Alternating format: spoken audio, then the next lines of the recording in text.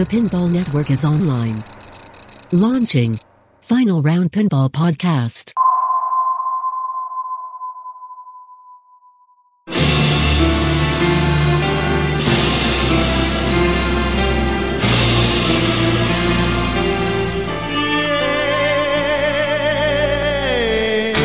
It's player versus player and player versus machine. Welcome to the final round.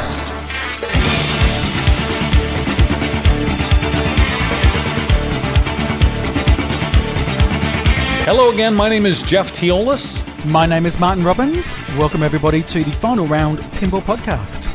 Episode 14. We come on every 2 weeks. If you were to listen every day for 2 weeks, we'd have a different show for you. That's the only 14 reference I have. Yeah, it's 2 times 7. So that's what I've got. So I guess for next episode, you can listen to it for 3 full work weeks. Take the weekends off. We've got a show for you. There's not a lot of material right now to work with COVID-19. You say that, Jeff Teolis. However, I'm just going to, behind the scenes, lift the curtain, guys. We thought when we started this podcast, it was going to go for 30 minutes to 45 minutes each episode. And, it's probably not going to be that case. There's lots to talk about. Well, we've got a special guest coming on a little bit, and he likes to talk. He does talk a bit. I've got a lot of experience with that. We will get to our special guest, Ryan C., very, very soon, because it's always fun to have him on. He was on our first ever show, and have you ever thought of how many shows you've done with him? Look, I think you had said that. I can't remember exactly how many shows we did. Close to 100. Plus, the two of you have appeared on other shows as well, too. So I have to tell you, I'm all in the news about coronavirus. I'm up on it every single day. I'm worried about you guys in Australia there. Tell me what's going on. Yeah, it is crazy times here. We are in lockdown, effectively stage 4. People are talking about what stage 5 means, but we're under a curfew. We cannot leave the house at 8 o'clock. Only one person is allowed to leave the house per day. We're not allowed to shop together. It's crazy times. So those are the safety measures, but what are businesses doing? Is the government looking after the businesses? Are people still allowed to work? Yes, but fewer people are allowed to work than before. So for example, and don't directly quote me on this, but I think like the construction industry, you were allowed to have 50% of your workforce working. They've now reduced that to 30%. That's the kind of thing that they've done with those. They've also completely shut down a lot of businesses. So even call centers, things like that, they're shutting them down. You've got to work from home if you can. So it's pretty strict. This phase is a 6-week window, correct? That's correct. Yeah, got another 4 more weeks of it.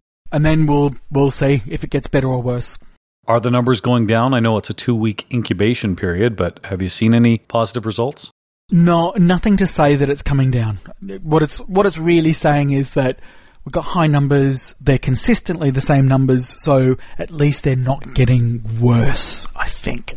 So, and that, remember, it's not just Australia, it's only the state that I'm in, Victoria. We have had a massive outbreak, and the rest of the country's fine.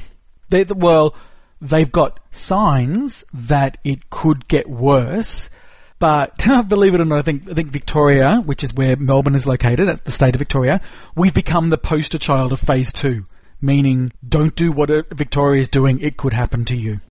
You talk about things being difficult there and the numbers have gone up. It's all in perspective too, depending on where you live. We're seeing some bad numbers, obviously in North America. Larger cities are certainly finding difficulties. And I asked you about the economy and employment because you and I are both right now, we're wearing our Silver Ball Saloon shirts and hearts are broken, obviously, in East Rochester, New York, and around the pinball community as our good friend Bruce Nightingale and his wife Kathy have made the difficult decision to have to close that wonderful establishment in its 3rd year. And it wasn't from anything they did, I'll tell you that. It's COVID-19, it's the pandemic, and it's unfortunate. I know they're probably making the correct decision, albeit difficult, but it's still sad to see that wonderful place go.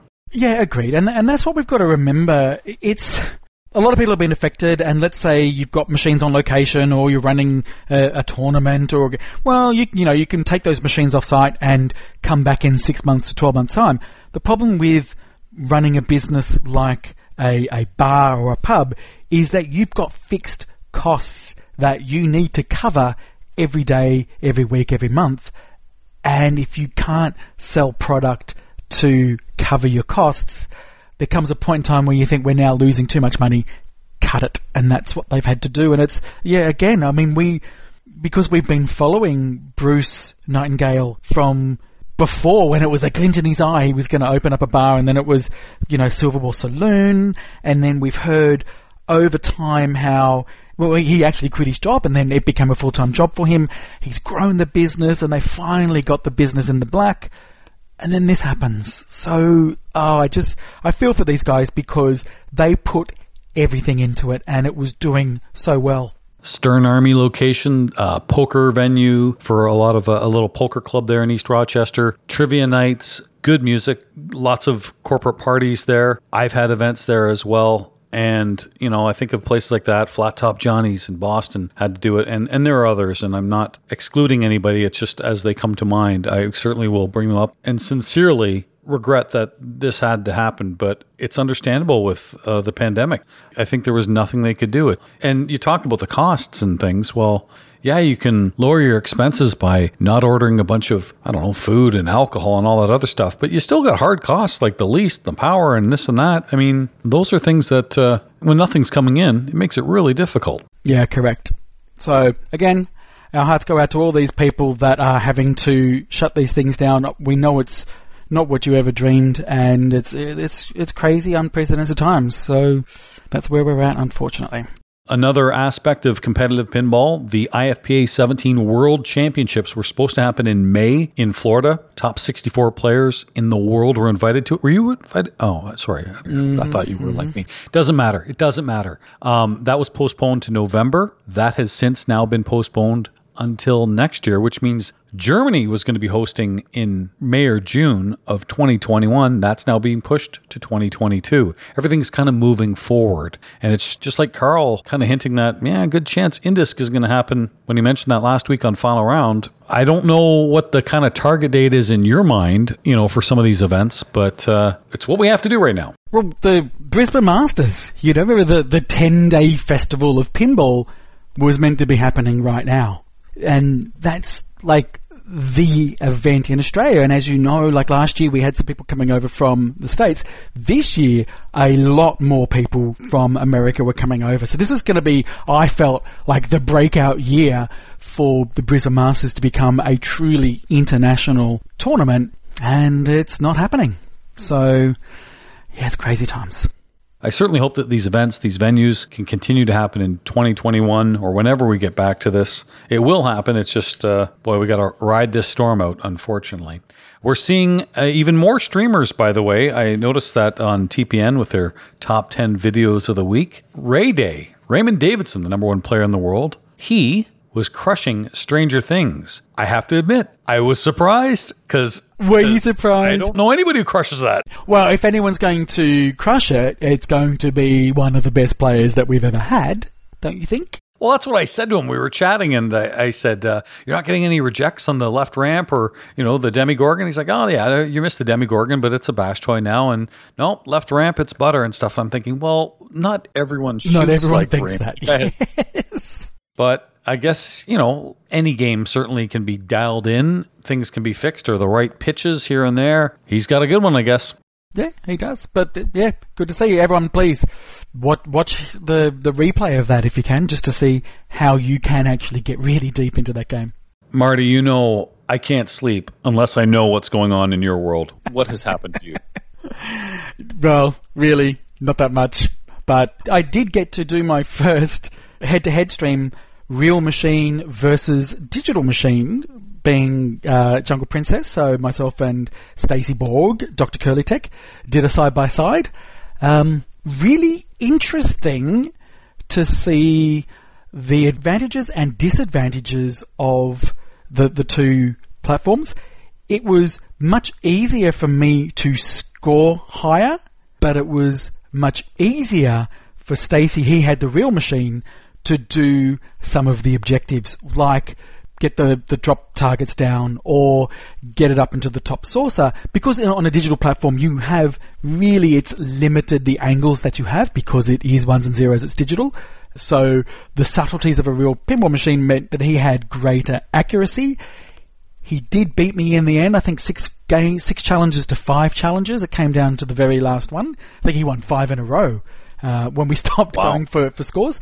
But it's fun. So for those people that are at home thinking, well, I can't stream because I don't have a real machine, just get Visual Pinball or Future Pinball or any of those pinball software programs that you can run on a PC or Mac, and you can stream digital pinball. It's fun. Were you playing on like an iPhone or an iPad? I was playing on my laptop. Oh, wow. Okay. Yeah, I had my laptop running Visual Pinball, and I had that imported into XSplit or OBS, one of the software programs that I was using. And yeah, side by side, we had a lot of fun. I was watching Melbourne Silverball, your little network of streams, talking to Oz Eric the other day. He was playing Guardians, and I know he's got Simpsons Pinball Party, and I thought, well, I'm going to have to play him a little bit of maybe an ICR, one of those challenges in one of those games, because I have both of those. And keeping in mind what you said last week on episode 13 about, maybe we have to figure out some sort of balancing, and fair enough, too. I'm all about that. I want it to be fun for both parties. So maybe you can help set the challenge knowing both our skill sets, the way I play, the way he plays. Yeah, absolutely. Yeah. I think I might have to play Eric. I think you should. I think it's actually easier to set up these side-by-side streams than it used to be. There's so many people that have perfected the process on what you need to do to set it up. So it's much easier. So if people want to know, you can speak to us, finalroundpinball@gmail.com, or probably go to Tilt Forums, and there's a couple of threads on it there, which has got a lot of information that's great. I did it with Chuck Webster. Yeah, you did. Before on his Wicked Pissa stream. Maybe I can do it on Melbourne Silverball. Oh, the time difference too. Oz Eric, I've laid down the gauntlet. All right, you've been challenged here. All right, let's do this. You've seen my streaming setup, which involves a step ladder, an iPad. It's mint, but I think that'd be fun. Cool. Also, the other thing that happened, we were talking about it was on the cusp when we recorded last episode, but we did get the final result of the crap movie Great Game Battle number 2. Wasn't necessarily a huge surprise that Congo won, but it close didn't final. win. Yeah, it was only 52 to 48, so effectively 72 votes to 66. Wasn't the big runaway that I thought it was going to be, so good on you, Demolition Man. But what it means is that Congo is now up against the winner of Battle 1, which was the Shadow. What are we going to do? We're going to put it up to a poll and let people decide. Absolutely. So there's a lot of audience participation this week because we are going to be doing another battle later on in the show. But what we want to know, we want you to go to, we're not going to necessarily do a poll where people vote. I'm just going to put up an image of Congo and Shadow, and I want people to comment on it why they think either one of these machines is the better game. And then we'll read them out. All right. Right now, you and I will give our arguments. Okay. You want to talk about a tie. That's a real difficult decision. If they were both, and this will be the tiebreaker for me. I think of things like, which would I rather play in a tournament? I would rather play Congo in a tournament. Yes, agreed. What would give me more satisfaction playing over a long period of time? Probably Shadow. Also agree. If they're both available and they're both the same price, which one do I buy? I'm probably picking Shadow. And it's close. The only reason I take Congo out is because of the lower playfield. I'm not a fan of things like that. And that's the one weak part of the game. Yeah, but you're not down there for that long, so... And conversely, you've got an upper playfield in Shadow, but it's kind of a neat one. Yeah, I don't know. I'm not going to tell you what I think until I see what people see the vote comments. And then agree with... No, I just want to... You don't have an opinion? I like both of them equally, and I, right now, can't pick. So I want to hear what people say so I can hear a comment and go, oh yeah, well I hadn't thought about that. And, let people sort of give us their opinions, and then I'll give you my decision next episode. Wait a second. You're asking our listeners to give us an opinion, but you yourself, I don't have an opinion. No, it's not that So I'm can saying you I have give an me opinion. yours? I don't have either one over the other at the moment because I agree with what you say. I would much rather play Congo in a tournament because I think I can play it better, and I think the Shadow is too brutal. But also, if I had the Shadow at home, I think I would enjoy playing that rule set. But I love the variety of rules that Congo has. So there's just too many pros and cons. For me, there's not one over the other at this stage. I just want more time. You're saying if they're available right now, same price, and you have to pick one. You can't pick one. No, I can't pick one over the other. So I want our listeners to help me decide. What one should I pick? I'm just looking at our sponsor of the week and wondering why it's not fence sitters. But anyway, we do have a different sponsor of the week. Let's get to it.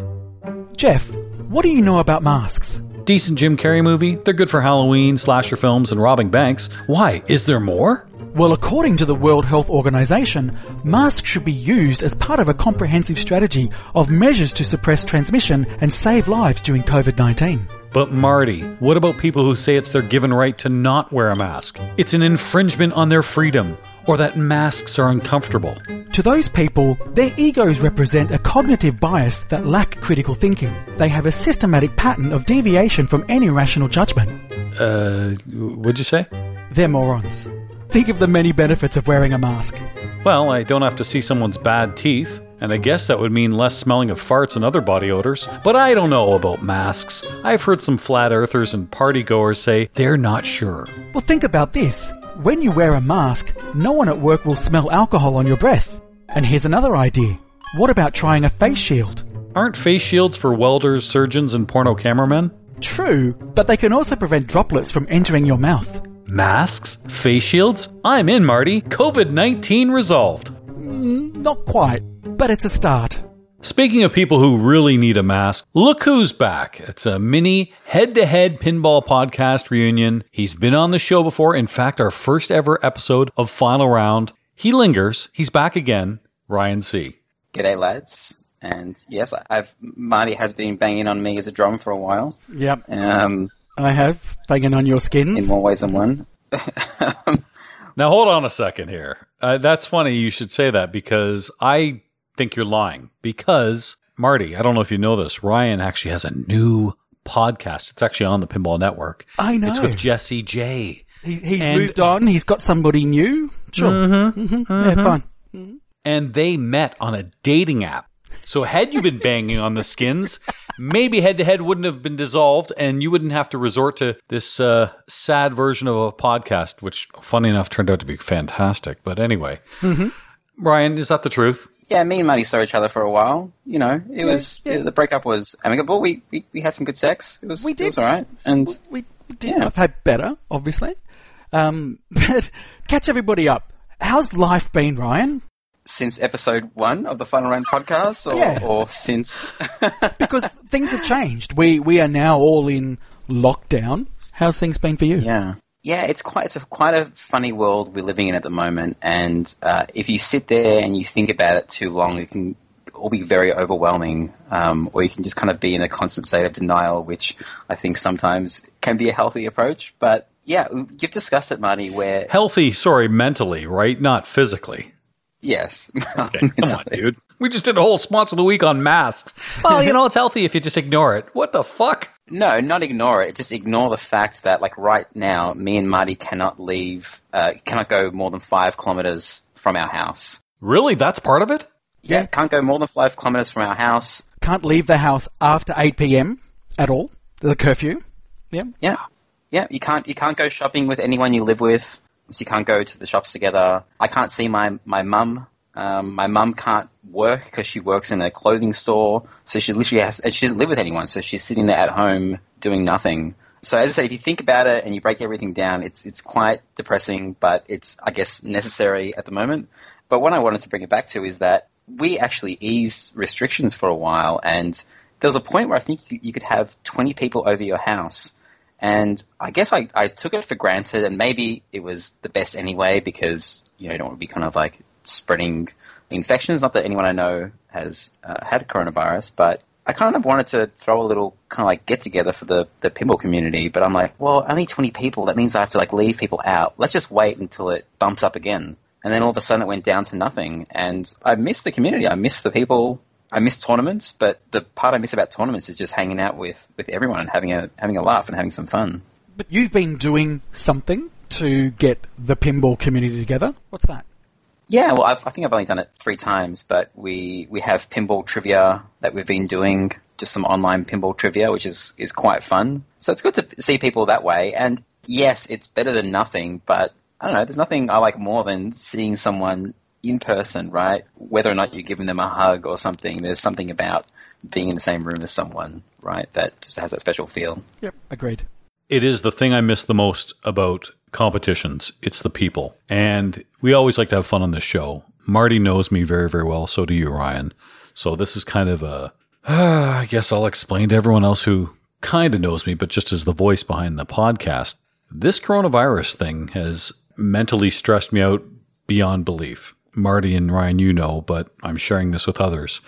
April and May was not good for me mentally. I feel I'm fine now, but it is the anxiety of seeing people make bad decisions. We tongue-in-cheek joked about that wearing the mask thing. There's a real message there. I really want people to play it safe, wash your hands, social distance, do what you have to do, live your life, but let's get through this because it will just prolong everything and cause people to get sick and die. But this is exactly right. Forget about the whole prolonging it and, woe is us. We have to stay at home for another 6 weeks. We want people to live. I think is actually the message here.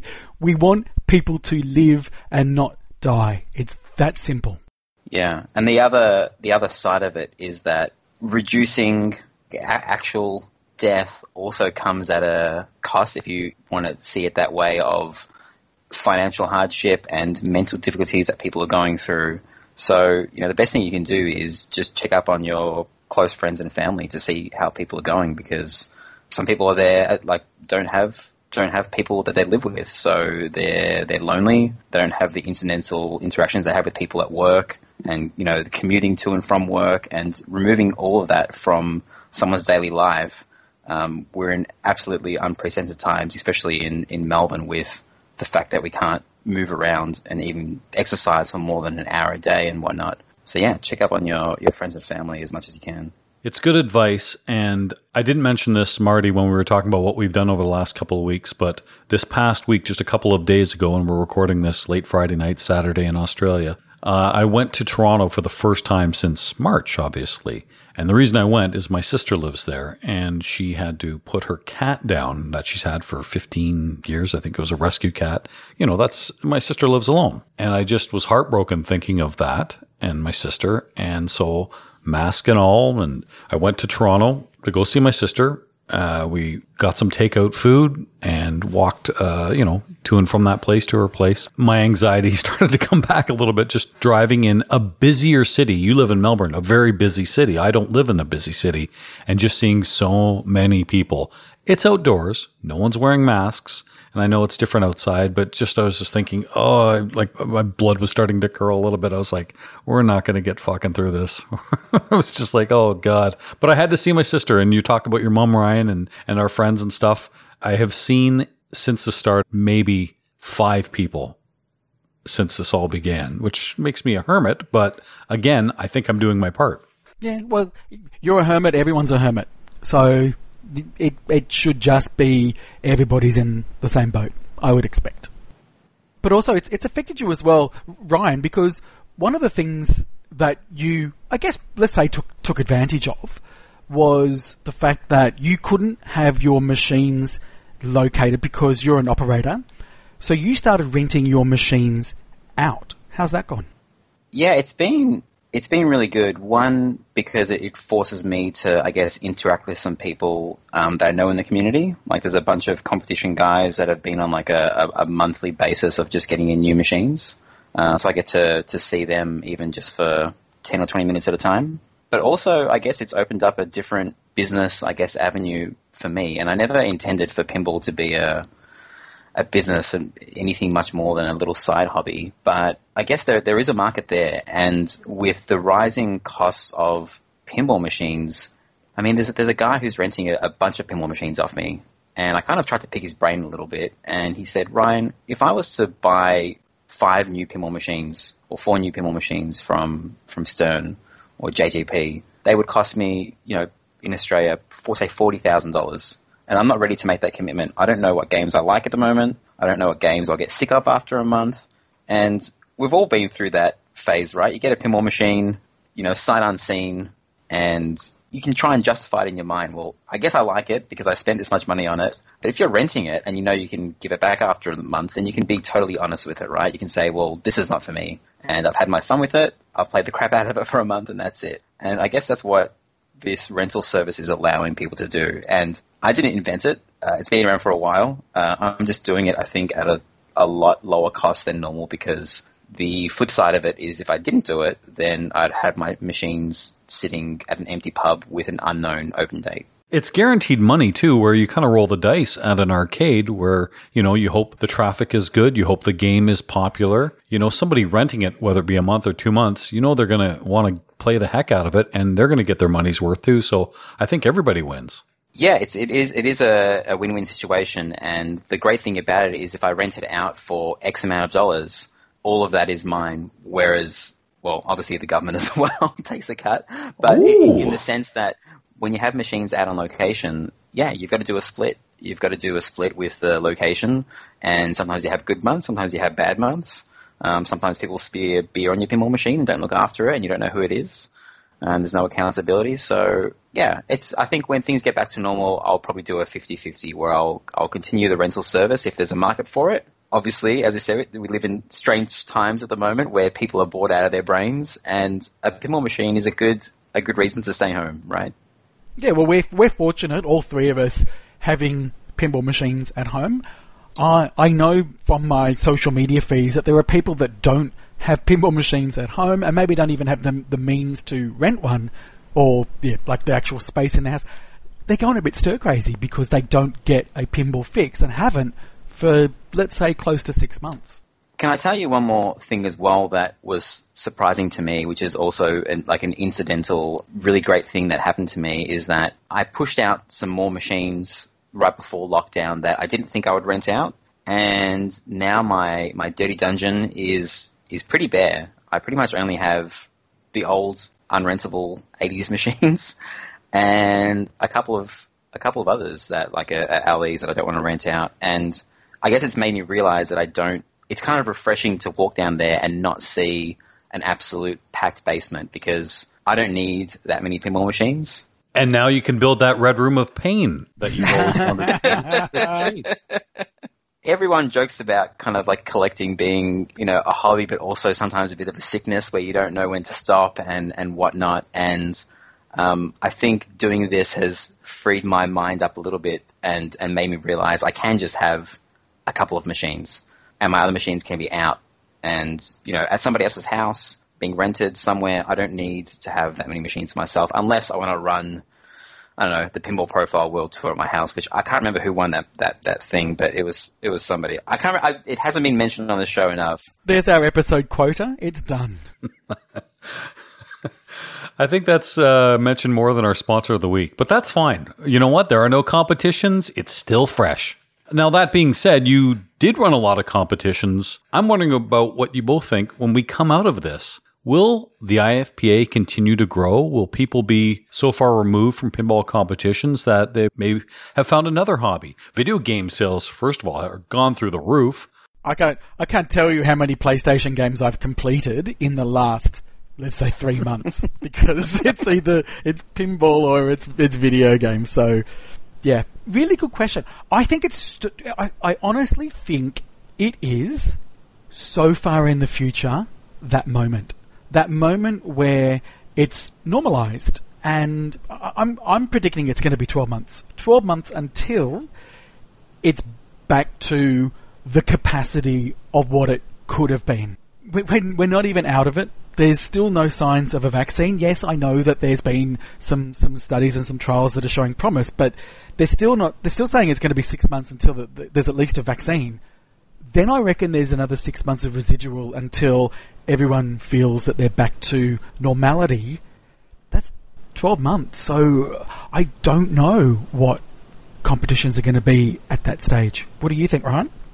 Yeah, it's. I was actually thinking about this for the first time the other day because I think someone asked me a question about the running of competitions. I can't remember what it was, and I thought to myself, like, I don't actually know. I don't remember that. Like, ever since you introduced me to competitive pinball, Marty, it's kind of been like, and that was maybe 3 years ago, or it's kind of been go, go, go, and it's been this steady increase for me personally, and I was always involved in it and always getting more and more involved in it. And now that I've been removed myself, I think about pinball, but I don't think about competitions because it's just not happening. So I actually have forgotten how, I can't remember, was it how a Flip Frenzy ran or how Match Play ran or whatever it was. And I'm like, if I'm forgetting about this, then surely other people are also forgetting about it. And there have been some, like even with pinball trivia, there's the diehards that are there, but there's some people that have kind of, dropped off the face of the earth, and your only interaction with them is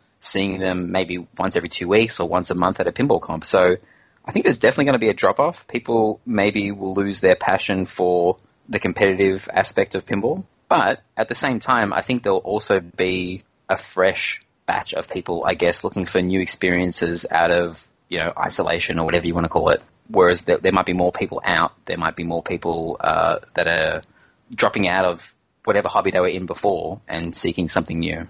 Well, there's other factors too about your safety, your security. There's the economy, maybe you've been put out by COVID-19 financially, like a lot of people have. So we also have less venues. Our friends at Silverball Saloon sadly had to close their doors last weekend. And I know that we're thinking of Bruce and Kat Nightingale, but that's just one of many places that have closed down. These were homes to stern armies. I'm wondering what's going to happen with leagues. And again, just there's a lot of different factors when it comes to competitive pinball, and we might be taking a step back. Who knows? Yeah, I think there's going to have to be a rebuild phase. And also one of the many hats that Ryan has, he's also an IFPA state director for Victoria. So, I don't know, I guess there may be some pressure that you might feel having to build it back up. Yeah, and also in Melbourne, a long-standing pinball venue called the Argonauts Arcade shuttered its doors. I had a pinball machine there, but it was mainly a bunch of other guys. It was kind of like a collaboration, and everyone removed their pinball machines about 2 weeks ago. And yeah, I'm not sure if having less venues makes the other venues that are going to still have pinball machines there more popular, but surely having more venues and more machines out there, considering people's locations and how they get to and from work and the time of these tournaments, it's probably going to have a negative effect on attendance initially. Again, with the big shows, that involves a lot of travel and the costs that go with that. Whereas if you had a local venue, it's all right there, because a lot of the bigger events and leagues aren't done necessarily in people's homes. As the number of people grow and grow, you can only have so many people in your home. We'll have to see. I mean, we don't know, but I think we're just speculating. But I wonder, how many other people are going to get into operating. If they've had success doing what you've done, renting games, that might still be encouraging as a possible way to earn income. But not everyone is as fortunate as you are to be able to rent out your machines. And maybe they're locked in venues that are still somewhat open, still having some capacity, but, the revenues just aren't there. Yes. All right. Good follow-up, boys. Well done. Fuck, I can see why head-to-head's still going. Holy shit. I'm through my second tissue box already, Jeff. This is depressing shit. All right, well, Ryan, let's fucking turn it up. What's going on with you and Jessie J? So we heard on the first episode, this is somebody you met on a dating app, and she's a big fan of pinball, and she's kind of learning a lot. I think she's learned a lot in a short period of time in just the few episodes that you've had. Tell us about Jessie J. Yeah, I'm not sure if I'm going to regret telling everyone that we met on a dating app, because I'm getting a lot of kind of questions now, like, hey, so why did you stop seeing her? And I'm just like, none of your business. But yeah, Jess is a great girl, and she's incredibly positive, and I kind of see a little bit of Mrs. Pin in her, where everything is new and exciting. And from what we know with ourselves getting into pinball, after a while, the new sheen of things and the excitement can sometimes wear off. And you can still be positive about pinball, but, you know, a new pinball release or, you know, your dream themes and things like that, they can sometimes become boring. So I'm excited by her excitement in pinball, and it's all positive, and she doesn't know what Pinside is and drama and this and that, and she doesn't care, which is good. I think she's a good, positive, future role model for females in pinball, and if I can do anything to help with that, then yeah, that's my position, I guess, in the podcast. Are you actively encouraging her innocence, meaning to avoid the negative sides of pinball, just to keep her optimism, or are you just like, you know what, just go out there and explore? Yeah. No, there's certain rules in place, which, you know, she can... Well, I mean, she can do whatever she wants, but I'm just like, hey, there's a place called Pinside. You're not allowed to go there unless I specifically link you to something. That's an invite. She'll go right away. No, she's pretty good with that stuff. She actually is a very positive person, and she's curious. Like, I think the only time she's gone off and done her own research is when I started talking a little bit about Python Angelo. And, I mean, it is a bit weird that she's getting most of her information from me because I'm not the most knowledgeable. I could just say, hey, listen to Ron and Dennis on Silverball Chronicles, and that's all you need to know. But I enjoy kind of drip feeding her information and her discovering it at a bit of a slower pace. Actually, you made a good point there, because David Dennis has only been in pinball for a couple of years, and here he is doing a show on the history of pinball, so he's had a quick learning curve, and when you have somebody like Ron who knows everything, I mean, yeah, that's a good way to maybe accelerate her pinball knowledge. Not a bad idea. Yeah, and she mentioned the other day that she wanted to get into competitive pinball, and when she said that, I kind of thought about, remember Roger Sharp, how he's talking about his kids and not wanting them to, get into competitive pinball too early. She's not a kid, but I still feel like I have to shield her from a little bit of that because, as I said, it is very early on, and competitive pinball does change you a little bit, doesn't it? Marty, did you hear when he talked to her about you have certain games that you like, Jesse, and once you get into competitive pinball, you will not like those games? Did you hear that? Yeah, and it's true to an extent, because without competitive pinball, you play the game. So you play all the game. A lot of the machines are like, well, you don't play that way. And we talked about this in a previous episode when I was going on about Guardians of the Galaxy, where I just wanted to play it because I liked the colour of a certain mode, or I just liked the shots. And everyone in chat was, screaming out saying, why'd you pick that mode? You meant to pick this mode. It's like, well, because I just want to enjoy the machine.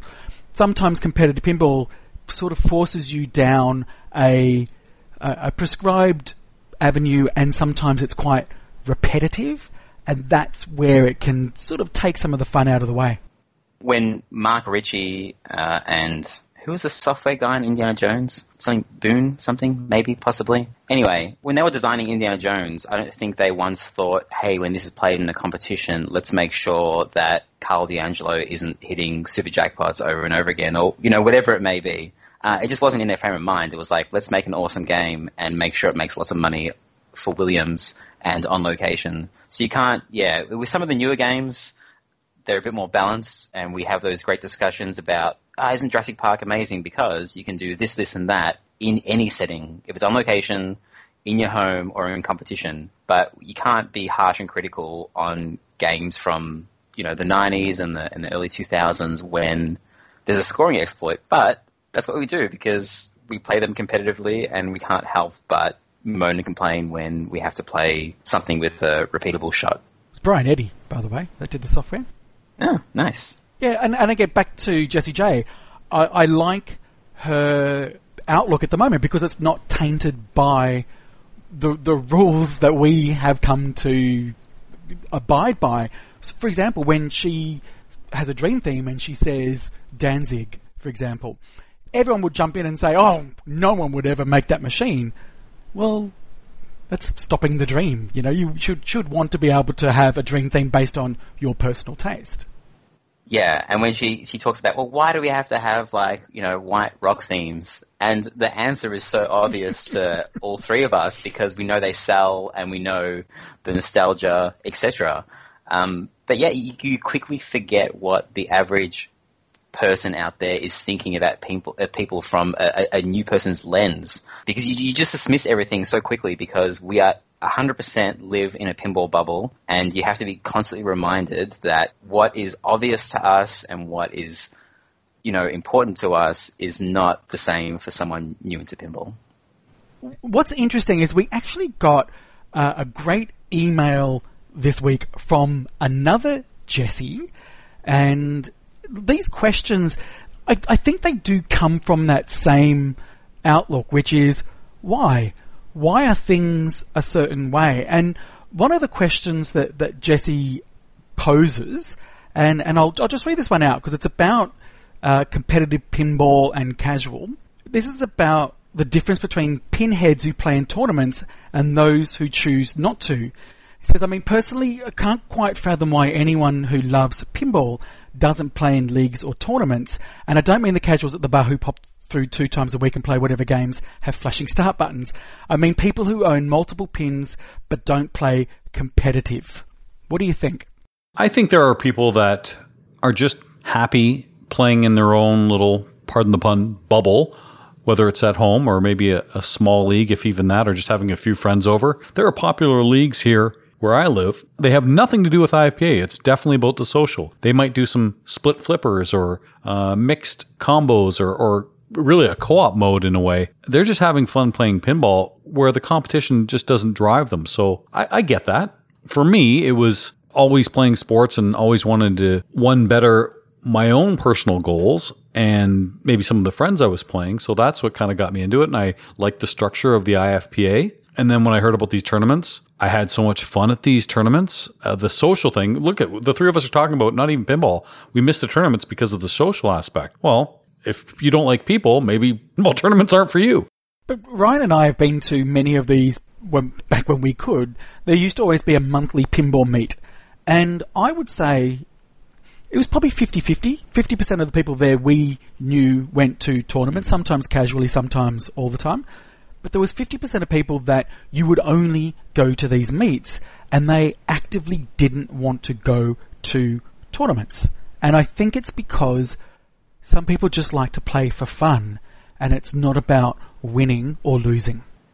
Yeah, and that it was very hard for me, and maybe I still haven't wrapped my head around it, to understand those people, because I tried a little bit to merge those two scenes together, because there was one guy basically organizing it all, and he spent a lot of time doing it and a lot of effort to organize monthly open houses basically, and it was great because no other state was doing it.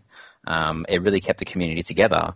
But I said, wouldn't it be great if we can join the competition community and these monthly meets together where, you know, we can run a little side tournament just to ease people into it, to say, you know, and just choose a fun format. But there was always a very heavy resistance to it. And one so time when you proposed that, what was the reaction from the community? Well, it depends who I asked. When I asked the guy who was organizing him, he very kind of politely said no. But there was one time where I didn't ask him, and it was at someone's house, and it was a Christmas party. And I said, I'm just going to bring 4 of my own machines. I can't remember what was the exact deal. And we'll run a comp in a separate room. But there's going to be so many people. There's going to be like 50 people there. It'll just be fun, and we'll just drag people in and say, play your 4 games, and if you make finals, you make finals. And even though I tried my hardest to separate everything, to say, I'm not going to take any pinball machines from his room. It's optional. This, and that. Some people were actually very, very upset that I was doing it, and they used words like hijacking and trying to push my own agenda and things like that, to the point where I just gave up and I said, well, that's fine. But it kind of proves that people just, they don't see competitions as fun, and regardless of what you try and do to prove them wrong, you can't convince them, full stop. So I said I respect it. I respect people who don't want to play comps, which is absolutely fine. But yeah, it's hard to see the other lens sometimes.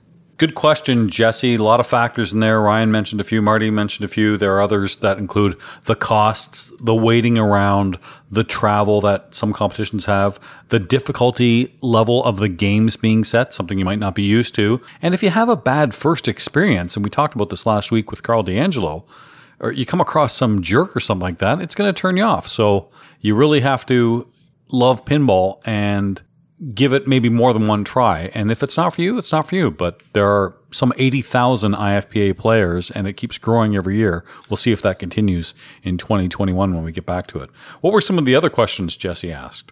So here's another one. So how is the games chosen for the final round banks of machines which the playoffs are played? How is it decided what games will be in the banks? There's a couple of parts to this question. Also, who is the person who gets to say, okay, this game is competition worthy and up to snuff? What criteria are there to determine this, and why is it that you can tell some games are more tilt sensitive than others? I would imagine there's some kind of standard for this. The tilt sensitivity is, you look at the time factor. How long do you want people to play these games? And things like ball saves are turned down or turned off. Rubbers are sometimes removed. Those are factors too, because a lot of these big tournaments have, hard end times. You have to get out of this facility by such and such time, or you don't want it to go forever. Those are why you see the tough tilts, and maybe why when you look at the research, and again with Carl's Never Drain software, you can see how long people are playing games. So those are factors into, okay, that game's playing really long. Do we really want that played in the finals? So the tournament directors might pull that. They want to know what's exciting. Maybe they want to show off a new game. There's all kinds of factors. Yeah, look, it comes back to really the time and the type of format that you want to give to the community that you've got. And I'll say this, Ryan and I have had a back and forth discussion about how he sets up his machines, which ultimately I've now really come to appreciate, because you do set them up quite tough. But my take on that is because you want people to have a lot of games, just not long games. Yeah, I still don't know if it's the right choice, because I think it also scared. It depends on how new someone is to pinball. If someone, like when Jess came to my house for the first time and I put her up on the shadow, I'm like, let me take the glass off. So are you describing the date? What the hell are you talking about? No. Took the glass off, yep. What the hell? When I tried to make the game a little bit easier for her, and she's just like, no, I'll just play it how it is. And the game was brutal, and she loved it. But it's because it was the first time she played the game.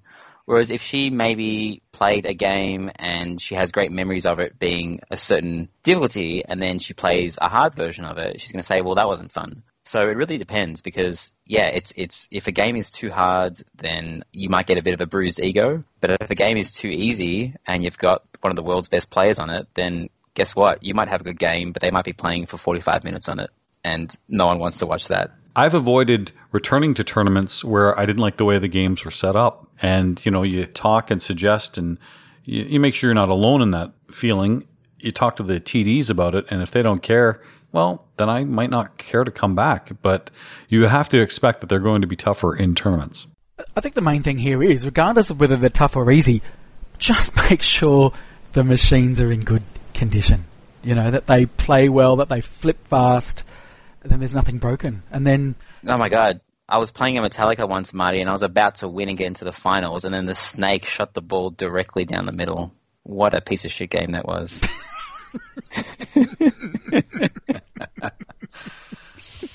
Yeah, that happens. For everyone who doesn't know, the first tournament that I ran at my place, my Metallica snake was acting up a little bit. I spent a lot of time trying to adjust it, and it behaved itself all day. And then Marty held down the button to get the, what's it called? To see how many more shots he had to get to crank it up. Yep. And he just needed to hit the snake once. So he got the ball into the snake's mouth, crank it up was lit, and he probably would have made the shot and basically won the entire tournament. And the snake then proceeded to shoot the ball directly down the middle. And Marty just turned around and looked at me and just shook his head. And that's when you quit head-to-head. I said, we can no longer continue. But really the answer to the overarching question really is, it's up to the tournament director to, usually they select the final round of the banks of machines, they select the tilt sensitivity, and they set up the machines. The question, which was what is competition worthy and up to snuff, is almost as separate, because there are some machines that are just not very good in a competitive scene. And if you go to Papa Pinball, whatever it is, papa.org. Papa.org. Yep. They have a list of machines that are good for tournaments, and they also say why certain machines aren't good for tournaments. Things like lock stealing is usually not good for tournaments. Something games that have a random catch-up feature, a lot of the Gottlieb Premier games have that. Don't put them in a tournament. Can you think of any other games? Back to the Future has a thing where if you're playing multiplayer games, you can basically catch up or double the score of the other person. So things like that are unbalanced. It's all about the balancing of the games and the scoring. So that's a big factor. And again, that list on papa.org also, the one thing about this whole picking the games is you want to make sure games are working, because you don't want games with bugs or issues.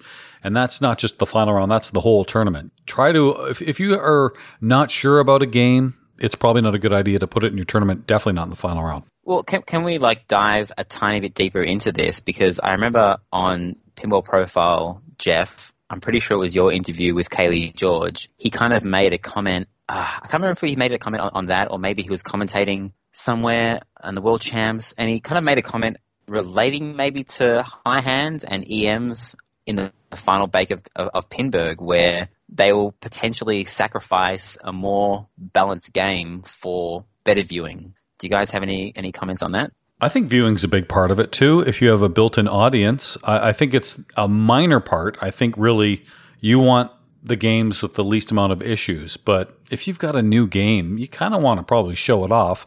And the problem with a lot of new games, I remember the first time Jurassic Park was in a tournament. It was in Toronto at the CNE PC last year. And I remember saying to Keith, hey, they've got this in your tournament. And the first thing he said was, it's not tournament ready yet. And that's his game. I also remember, Keith losing on Iron Maiden when his strategy was just to hit loops, and he knew it was, I think they balanced it out a little bit after that, but he knew at that code that he could just sit there and hit super loops and quite quickly pump up a big score. And no one else went for that strategy, but I think he still came second or third in that game. But yeah, I think what I was saying was more related to EMs. There's certain EMs that are just riveting to watch because it's so easy to understand what the rules are, like high hand. But does that necessarily make the best competitive game for a final bank? Yeah, the Whipped event with Spanish Eyes was fantastic. Funny you should mention that about Keith and his knowledge of Iron Maiden versus everybody else, because this is another question that came from Jesse. This is a somewhat controversial question because it has been discussed. You ready? Here we go. Why are the people who make and design the games never in the tournaments? Okay, we can correct that. So other than Keith Elwin, who's recently making games, Tim Sexton, Lyman Sheets, I can't think of another industry person who's well known. Keith Johnson in the comps. There's Keith Johnson. Lyman Sheets. Well, they are Joe coders. Katz. I think he's talking about the designers themselves. So he's saying, Steve Ritchie, Pat Lawler, George Gomez, these guys have made all these games aren't hardcore players. What gives? On that note, fast forward to Pinburg 2023. Keith Elwin is in the finals. Can Iron Maiden or Jurassic Park be a potential game?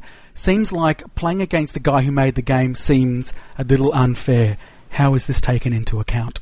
I don't think by 2023, if those games are in, it would be unfair because everyone has had an opportunity to play it. A big concern I had at, I don't know if it was the Stern Pro Circuit, I don't even want to say which one it was, the finals. I went to an event, Chicago Expo was definitely a concern with me last year. They had a lot of the new Stern games that were out, and a lot of people had never played them. The Stern Pin was in. No one had played it. Elvira House of Horrors was in. That was the first time we're playing it. That I found was a bit of a disadvantage, but only for a very small select few people.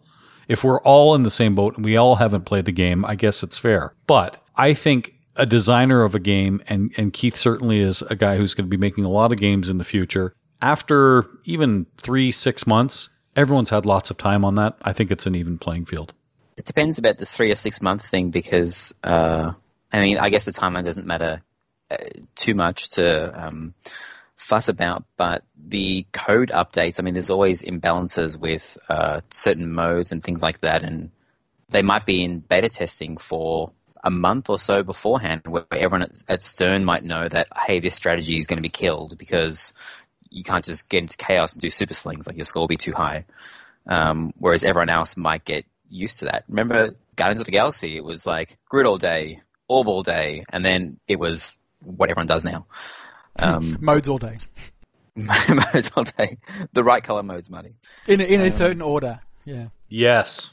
Yeah, is it fair? And I know that there has been a lot of discussions about this and trying to draw parallels to other sports as to whether you would have people that make the rules compete as well.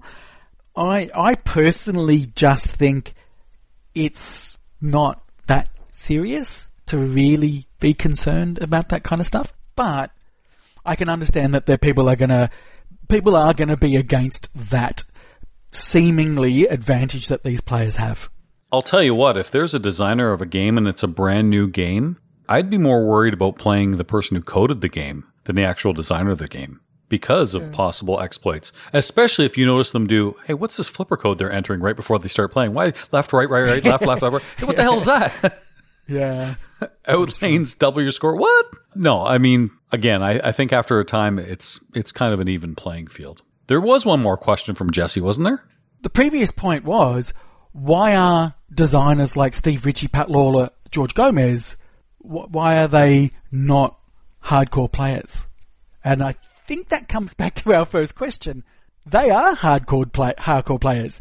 Absolutely hardcore players. In fact, they probably play more pinball than anyone we know. They're just not tournament players. I know John Norris was a massive competitive player. In fact, he's one of the creators of Pin Golf.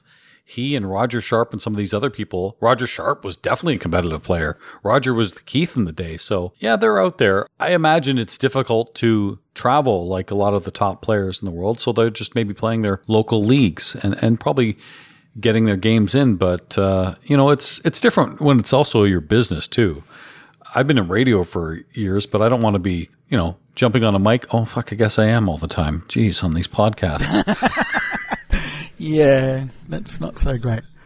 But does Steve Ritchie need to play in tournaments to make a great tournament game?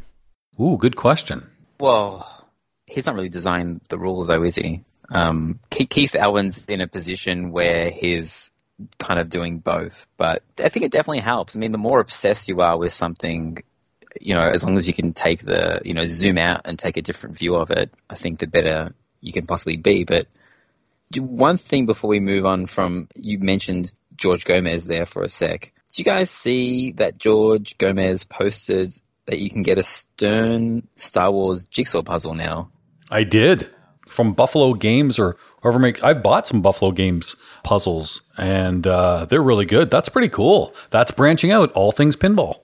Exactly. So I guess, I'm not sure if Stern make any money off this, but there's a little part of the puzzle that says, Star Wars, find this featured artwork from Stern Star Wars pin, only at Stern Pinball. So it's a backlash, I believe, for their reduced pinball machine, the pin. It's the same backlash as the other one, though. Yeah, I think it's the same as the Pro.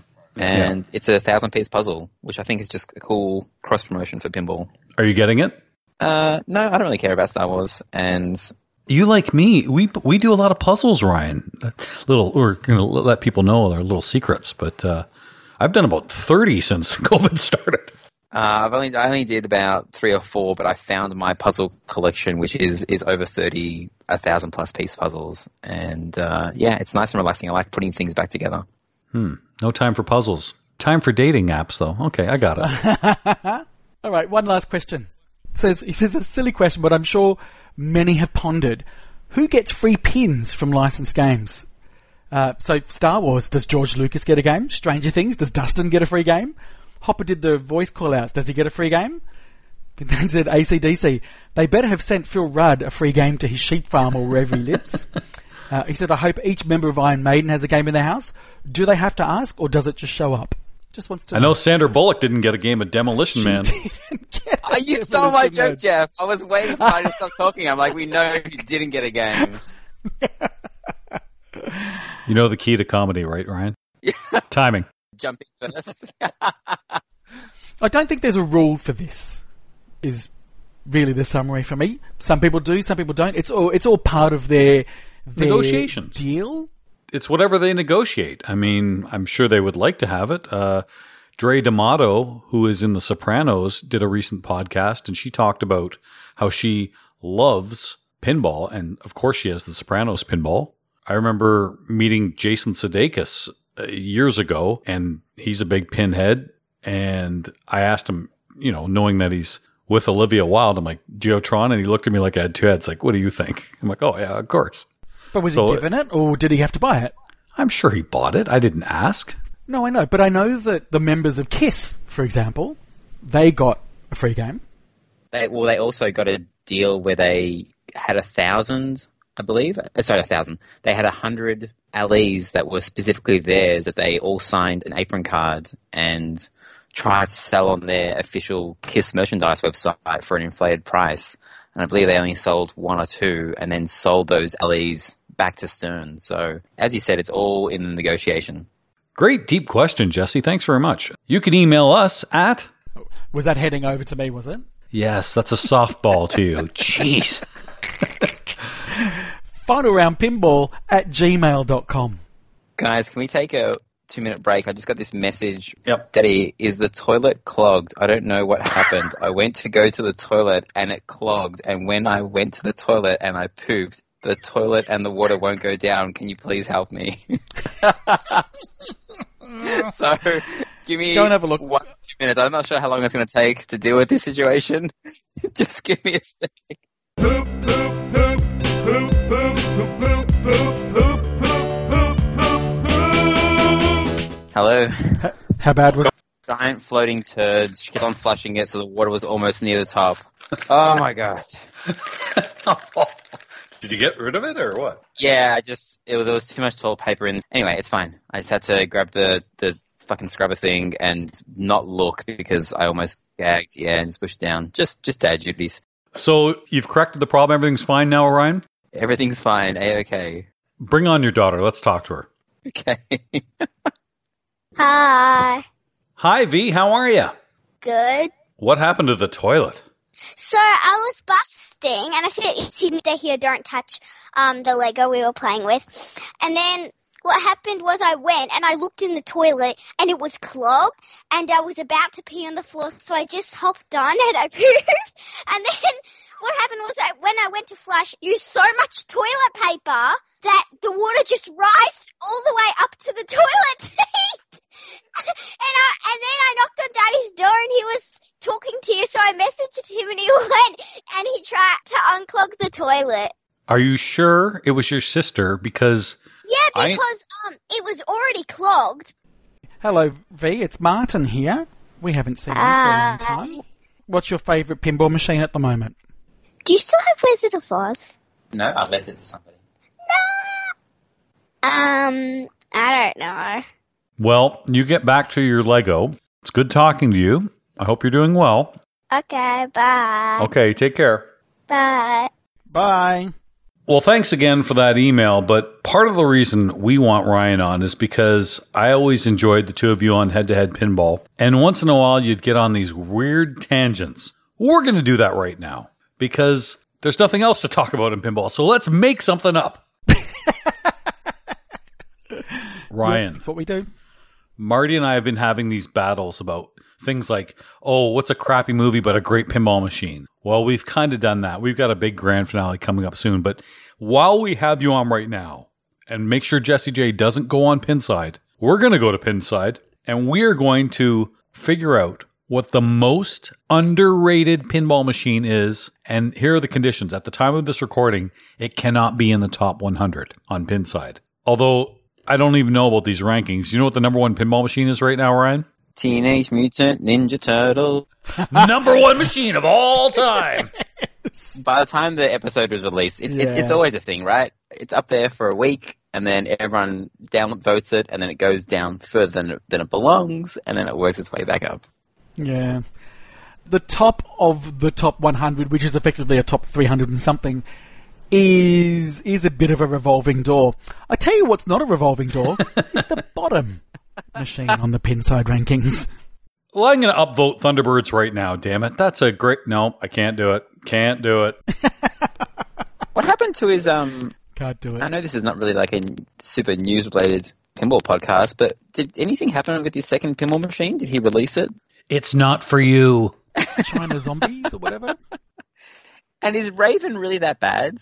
Is Raven really the fourth? Raven's Oh, bad. it's not good. It's really not good. And it's not just that the layout's okay, but the rules are so And Harley Davidson is the 8th worst pinball machine of all time. Hold on. So we're going to be talking about some underrated games. Now, on that last page, I'll tell you this. A game that is listed at 338 out of 342 games. I played it in disc in the back room there with all those other machines, and I have to tell you, I think it's extremely underrated. I'm not picking it as my list. I'm just putting it out. The game Hardbody is actually a really fun game to play. Yeah, it's a good game. It is, isn't a it? good game. Absolutely agree with you. Yep, it's a good game. I would buy one. I'm telling you right now. And Moto Harney would too. She loves it. Yeah. I've actually never seen one in Australia. Have you seen one, Marty? Yes, I have. Back in the day, I remember playing it when it came out, but I've not seen it since. Like, not since coming back to pinball have I seen it, except for overseas. Definitely not in Australia. Yeah, I don't know. No one really has goalies of that era in their collection. It's a Bally 87 game. Bally, okay. Mm-hmm. All right, so Marty, how are we going to do this? I say you pick 8 games and I pick 8 games. 16 different games. We'll see them later. Maybe we'll figure out how to do that, and we'll let the voters decide. But we've got a voter with us right now, Ryan C., who knows a little bit about everything or can fake it. He will help us out with the most underrated. So, Ryan, think of a number between 1 and 10, and whoever's closest to it, under beating over, will get the first pick, and then we'll just alternate. Do you have a number? 6. Dick, we're going to try to guess it. Okay, I guess 6. Did I right? Okay, all right. I've thought of a number that is... Well, I'm not going to say it's a different number. It could also be 6 again. I'd like to ask a question before I answer the question, just in true fashion to our earlier Pinbird question where people wanted to know the rules. Will it be a whole number? Are we talking about possible fractions?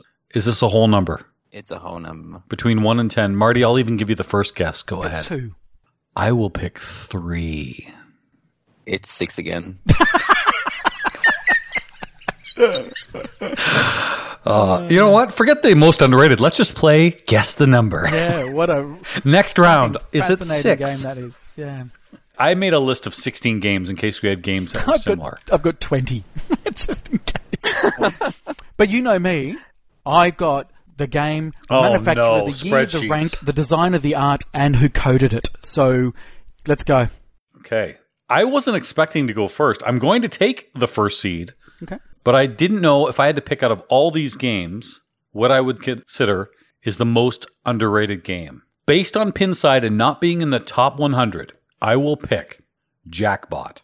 Okay. And we'll have 30 seconds to explain why we believe Jackbot is a great game. This is from Williams 1995. It is obviously the better version of Pinbot. It is great code. The casino run's so much fun. We've seen this in different tournaments. I'm a big, big fan of this game. I don't have to go on and on about it. You know, the little cheat button at the side, that's a lot of fun as well. There's the risk and reward.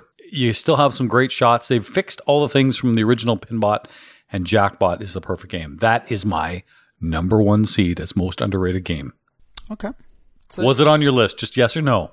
No, because I don't think that it is underrated. I think the Pinside ranking, I don't know what number it is, does probably not do it justice.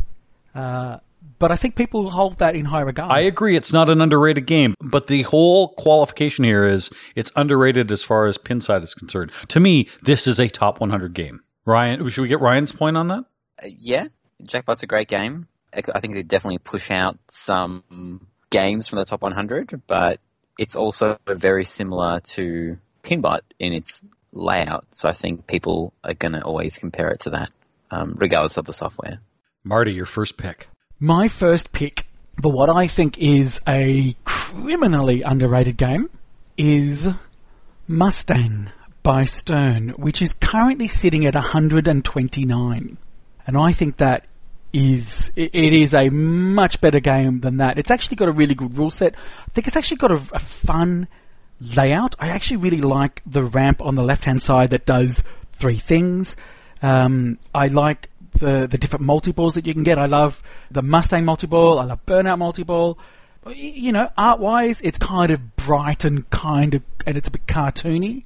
Makes for a great tournament game as well. So I think Mustang is my most underrated game on my list.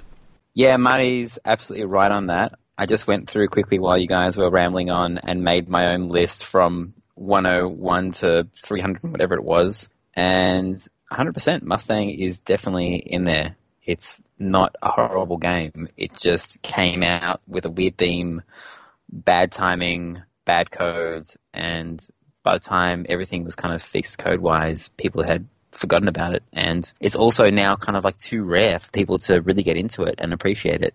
I can't knock the game. I find it a lot of fun too. I like the risk reward. I like the strategy of picking different multi-balls. It's a good game. It definitely should be in the top 100, I think. So I can't disagree. I'll still take Jackpot over Mustang. Just pointing that out. My next game. Fuck, I had Terminator 2, but it just made it into the top 100 this week. Damn it. I will pick. Okay, here we go. It's a game I've always wanted to own. I enjoy it every single time I play it. Pretty good first game out of the gate, if you ask me. You picked Mustang? Okay, you got the Ford lovers? I'm picking Corvette. I think Corvette is a spectacular game. George Gomez had a lot of great ideas. We want to see that side ramp shot again. And the other ramps, great flow, good modes, lots to do, cool little super skill shot, even a little flipper code action too. I'll take Corvette. Yeah, I agree. I cannot disagree. It is such an underrated game. It is such a good game to play. I think there's a theme. I think car games don't rate well, so don't make them, is what I'm sort of saying. But you know what I mean? There's not. I mean, tell me a car themed game that has got a good rating. They just I don't know. High Keep on Speed talking. Getaway? I've actually. There we go. Well, that's not a car theme. That is a getting away from the police theme. It's not based on a car or a vehicle. That is being a criminal degenerate theme. Yeah, it really is. Like, okay, what car is in The Getaway? A Corvette. Is it though? Steve Ritchie's car that he drove from California. It's probably a Ferrari. It got So busted that's what I'm up. saying. It's not like Mustang or Corvette or Viper Night Driving, which is about the car, the Viper. It's not based on the actual car itself. So there you go. Okay. So you had Corvette, and I think great. My next. Did Ryan say anything about that? I am embarrassed to say that I have been around Corvette a bunch of times and I never played it. And not because I didn't want to, I just have actually never played a game of Corvette ever. By the way, other great car games, Indy 500, Top 100, Taxi, that's a car. No. An Indy 500. It's a little Indy 500 thin. It's not a car. It's a race. But also, it's not ranked that well. By the way, did Corvette make your top little list that you thought was underrated? It didn't. I don't know. I think that it's kind of. I think it's where it should be. It is a great game, and as you said, it's George Gomez's first game he ever did. It's really flowy, which is really good. But just the theme, yeah, whatever. Oh, but Mustang was fine. So Corvette, terrible theme. Mustang, brilliant theme. I think good game, terrible theme. Mustang is a great game with a terrible theme. Okay, There you go. fair There's enough. the difference. Your turn. My turn. Currently ranked 109 on Pinside. Also a George Gomez game. Could, I hate to say it, sorry Kevin, possibly the worst art in pinball ever. Worst art from Stern, 2005. We're talking Sopranos. I had that on my list. You had that on your list? Yeah. Of course he did. Why is it underrated? Well, again, I think it's one of these things that people sort of think, I don't understand why this became a pinball machine. It's such a spooky sort of thing to do with pinball. art-wise, it is terrible. The back glass is just like a stock photo from a DVD cover. The art on the playfield is terrible. I don't know why it hasn't really ranked higher than it is, because what it's got going for it is a really, really good Gomez layout. I think it's got a great, fun rule set. Very easy to understand what you need to do to get to the wizard mode. It's got that mode where they just go fuck, fuck, fuck, fuck, fuck, fuck, fuck, fuck, fuck, fuck, fuck. What's not to love? Sopranos. And you like endorsing stripping, because that's the kind of... I'm all about that. Body at the Bing. Yeah, I don't like the theme. I've never watched Sopranos, so I don't know about the theme. But yeah, go Ryan. Yeah, I mean, I rebought Sopranos, so I've got one again. So I had one for a little while. I was at Marty's house for probably more time than I was at mine. I think it doesn't have longevity, but it's just a fun pinball to play, and it's kind of easy to understand the rules. And I just think the sounds, like it doesn't take itself too seriously when you hit the food ramp and they'll randomly call out foods. Hey, have some pasta fazool, or whatever they say. It's just, I don't know. I find games that will make you laugh, like Sopranos makes me laugh, a lot more enjoyable than super serious games. And yeah, Sopranos, and the shots feel good as well. The shots feel really good. I have some games, Marty, in your next 6 you better be mentioning, because you've mentioned them a lot. So they're wide open for you to pick. I will get to my third game right now. Do I take a game that I know will automatically lose in a bracket? Or do I have the integrity to say, you probably haven't played this game, but if you have, it is spectacular. What do I do? Do I want to win, or do I want to edumacate? It's too early to edumacate. I'm going to take a sappy one. Okay, go. Okay. I don't know how many people have had a chance to play this game. It's a very, very fun game, deep game, risk-reward game, lots of action. You've got multi-balls. Oh, it's an older game. It's got some funky art.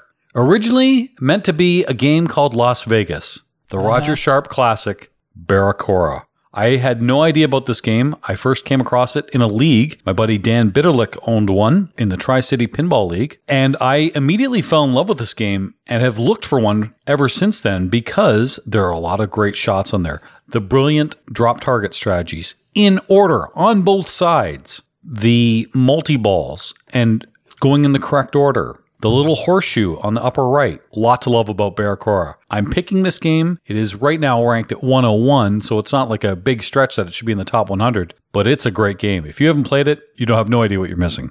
Yeah, it's a great game. Love it.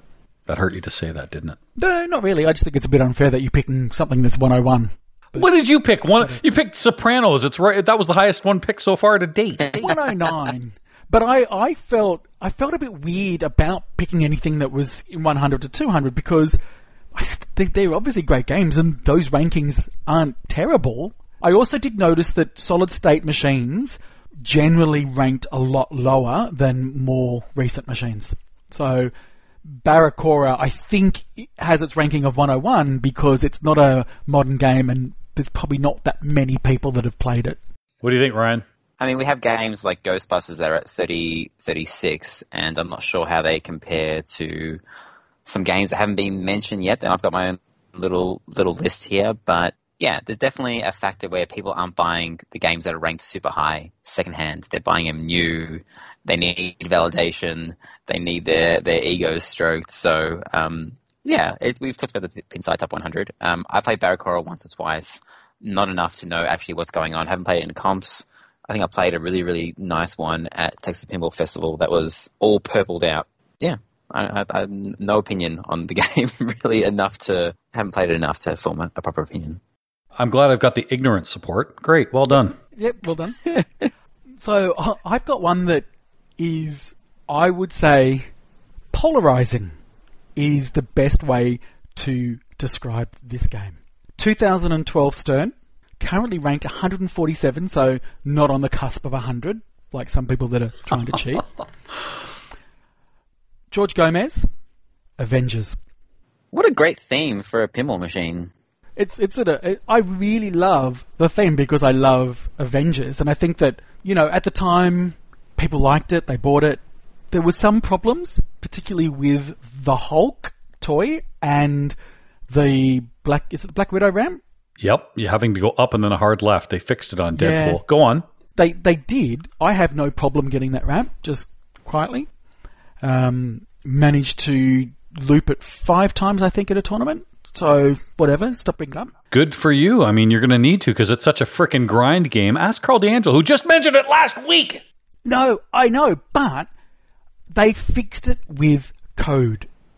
So, they did put team-ups into it. It is so much better than people give it credit. It is a terrible tournament game. It is a terrible tournament game because it is that grind, and I think it's also a little bit unbalanced where if you go for your simple multi-ball, which is Hulk, it's worth very little points. Everything else is worth a lot of points, but it takes a while to get a grind, perhaps, some would say, to get to the scoring possibilities. I think it is a much better home game than it is a tournament game, but it is really underrated, and I think the more time you give it, the more you'll like it. Well, you gave it a lot of time because you certainly gave it more than 30 seconds. There you go. Avengers. What do you think, Ryan?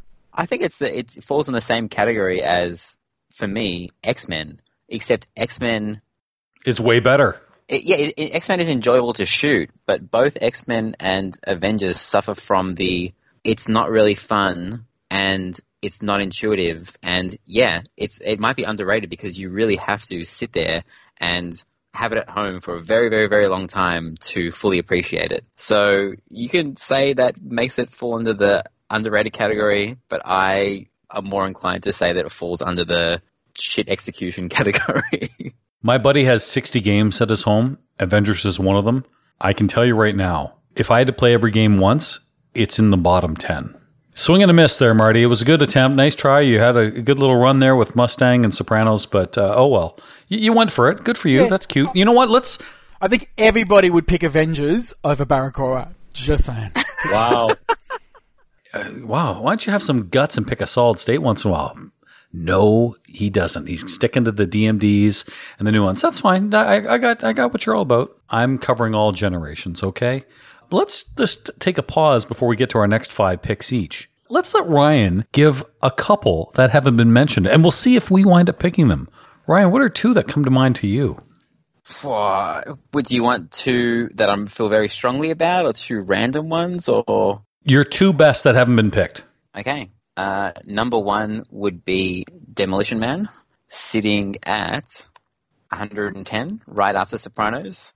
I don't think Demolition Man is an amazing game to play for a new player because it's also not very intuitive, but I also think it is easily in the top 5 games that are satisfying to shoot. Shot satisfaction. I know there's some people that don't like the word satisfying. They can go fuck themselves. It is super duper satisfying to shoot that game, and it feels good. It makes my little pecker just...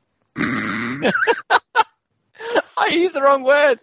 I was meant to say my little asshole pucker up, but I fucking said my little pecker. Guess what's not being edited? That's staying in. Okay. That's a keeper. Demolition Man. The other one. Jeez, I've got so many that you guys haven't mentioned yet. I will go with... Okay, I'll go with this one. I probably don't think it's the second best on the list, but I'll go with Harlem Globetrotters, sitting at 178. And the reason why I'm choosing that is because Paragon, it's very similar game that pretty much has identical rules, is sitting at 92. So I think those 2 games should be swapped because Harlem Globetrotters is a better game. It has, I think, slightly better rules. It has the middle spinners, so you can go for different strategies, whereas Paragon is just, I think, more iconic because of the Beast Layer. And like, oh, the Beast Layer, it fucked me, ha ha ha ha. Cool, but it doesn't make it a better game. Those 2 should be swapped. So I will choose Harlem as my second. I'd agree with you. I prefer Harlem over Paragon. Well, let's find out what I take for my 4th pick. And I have both of those games on my list. It's funny because the 3 Marty have mentioned have not been on my list. I believe the 3 I mentioned were probably not on Marty's list, correct? Correct. Mm-hmm. We do agree about the little pecker thing, but I also agree about his games. Are you really not editing that out? Total keeper. Are you kidding? Wait till you hear the end of the show. I have to take Demo Man, too. I totally agree. I always play that game up top. There are flippers at the side. I find that's part of the enjoyment of that game, getting to play up top. It's a different feel to the game. And you also get more points for combos, too, by doing that. And you've got the little cheat code when you press all 4 buttons at once. It gives you a jackpot in one of the multi-balls, as long as it's not the super. Lots of fun. Great call-outs. At once, Jeff, you're unnecessarily pressing 2 of the buttons. You only need to press, I believe, both of them at the same time. They're both the 2 top ones, not all 4. Well, if I'm not smart enough to remember, if I press them all, I know I've covered off 2 of them. You might as well press the 2 buttons down below. Make it all 6, Jeff. I'm going to throw my knee into the start button, too, while I'm at it. Press the 7th launch button as well. If it only had had an action button. Damn it. Anyway, great game. Lots of fun. Incredible flow. Big tournament game for sure. I'm sorry, Sandra Bullock. I'm picking Demo Man. Yeah, Ryan knows what I think of this game. I don't. Oh, I don't like it. So that's 4 games. I don't get it. I don't like it. I think it's rated where it should be. Okay, well... I think, Money, you value shot satisfaction a little bit lower than some other people do. Obviously, you picked Avengers. Which, yeah. Black Widow rap 4 times in a row, motherfuckers. 5 times. That was 5. Yeah, but you love Steve Ritchie games, but I don't know, like there's games like Dialed In and Demolition Man that just shoot, I think, like a dream, combo-wise, and you just like, whatever, combos. No, do you know what it is? I think I'm just really not a fan of the super pins, and really it's because the right ramp shot is kind of where the orbit should be, and you've really got to nail that shot. Then you've got the actual orbit, which is, so far to the right. You've then got the left side of the machine, which is completely useless, redundant, shouldn't be there anyway. I do get that there's some good combos as well. I don't love the rules of it. So I actually do like, for the most part, the way it shoots, just not in love with its rules. Okay. Agree to disagree. Yeah, no, but that's fine. Yeah. All right, what's your next underrated game? My next underrated game, and I think this whole giveaway when I say platform is completely underrated. This is currently sitting at 181 on Pinside. Came out in 2017. Oh, I'm sorry, it's not a solid state. Whatever.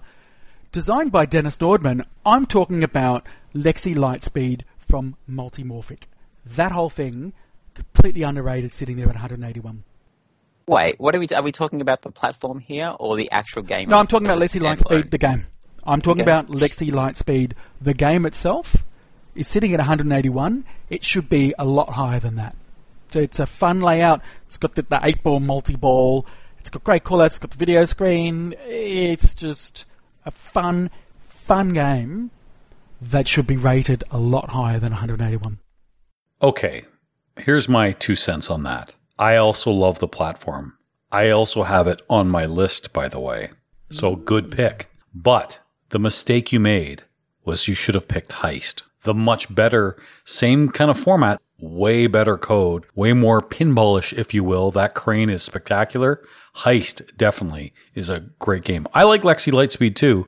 A lot of people can't get around the suspended flippers, the suspended slings, and things like that. It's fine for me. It does feel a little bit different, but it's an easy adjustment. I enjoy playing that all the time, but Heist was the pick you should have done. Yeah, but Marty.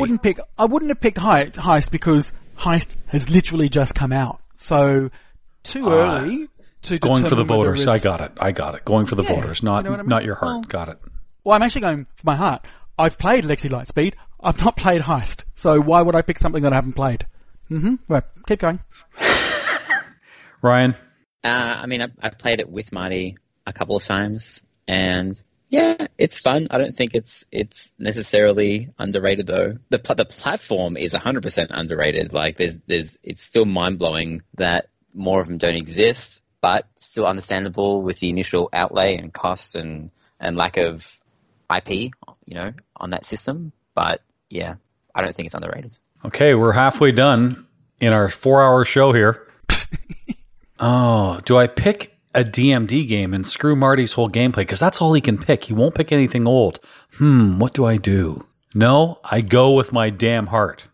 Maybe I don't. Your cold, dead heart. Keep going.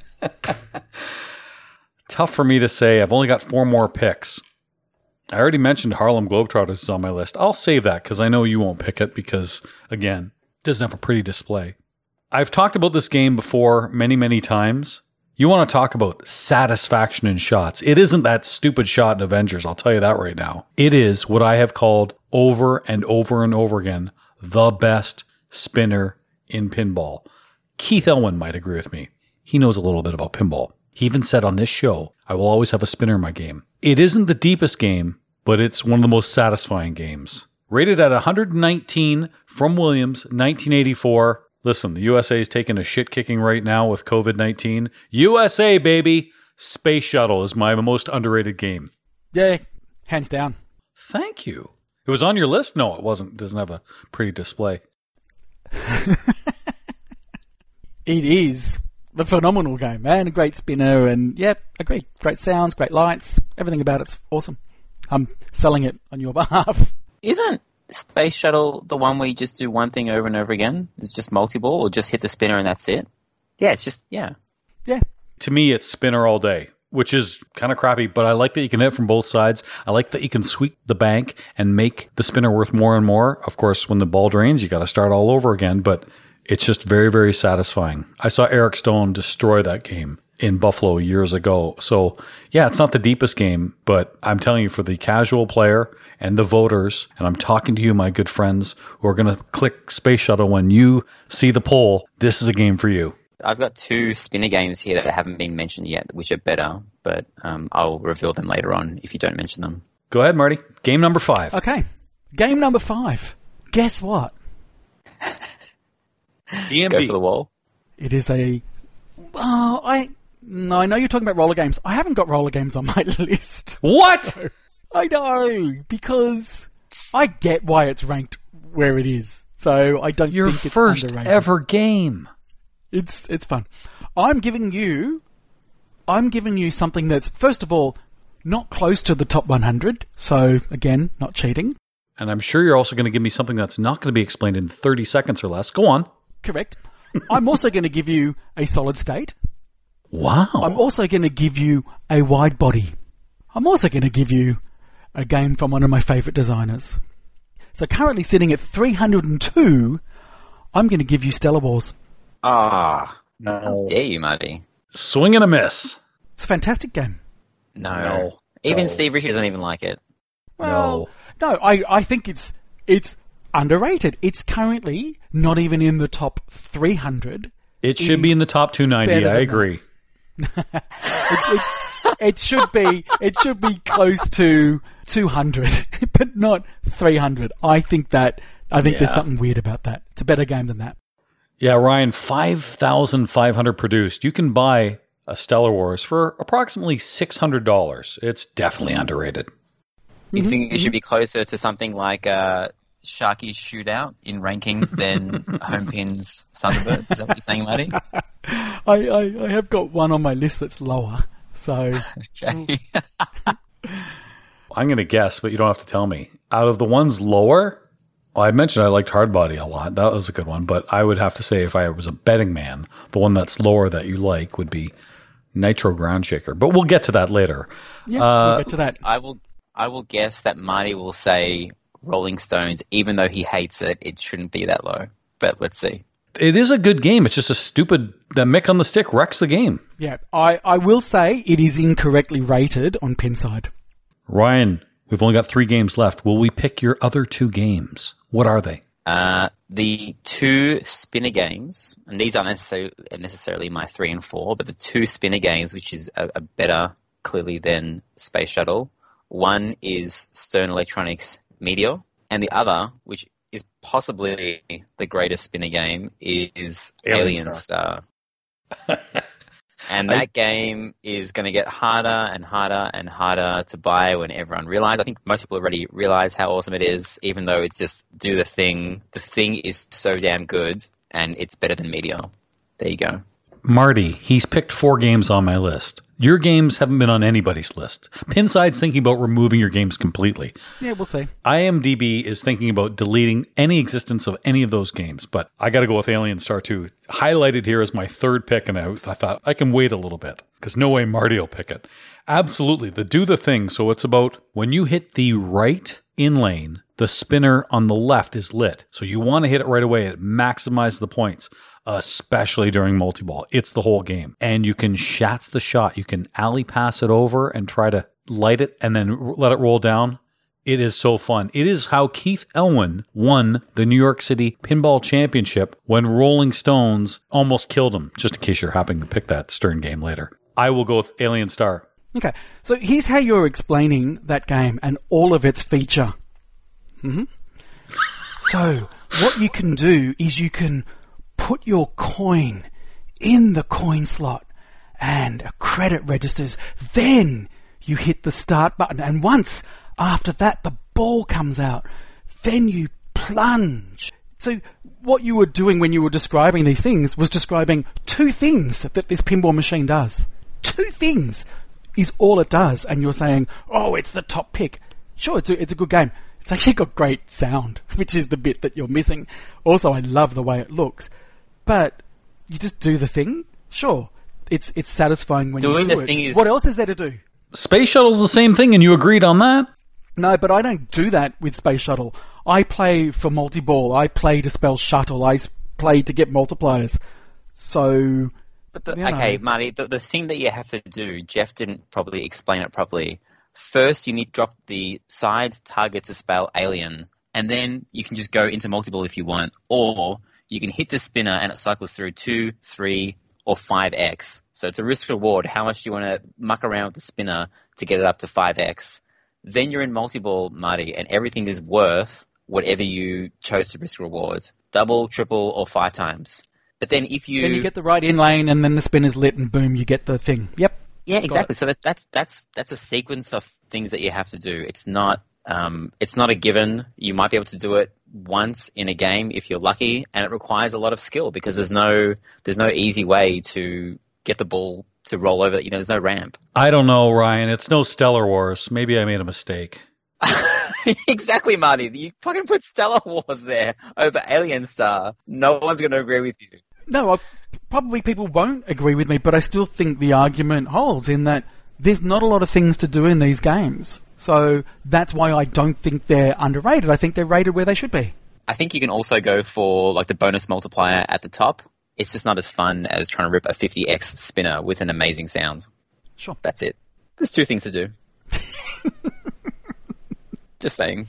You have 3 games left, Marty. Make it count. What is almost as good as Stellar Wars? Hit it.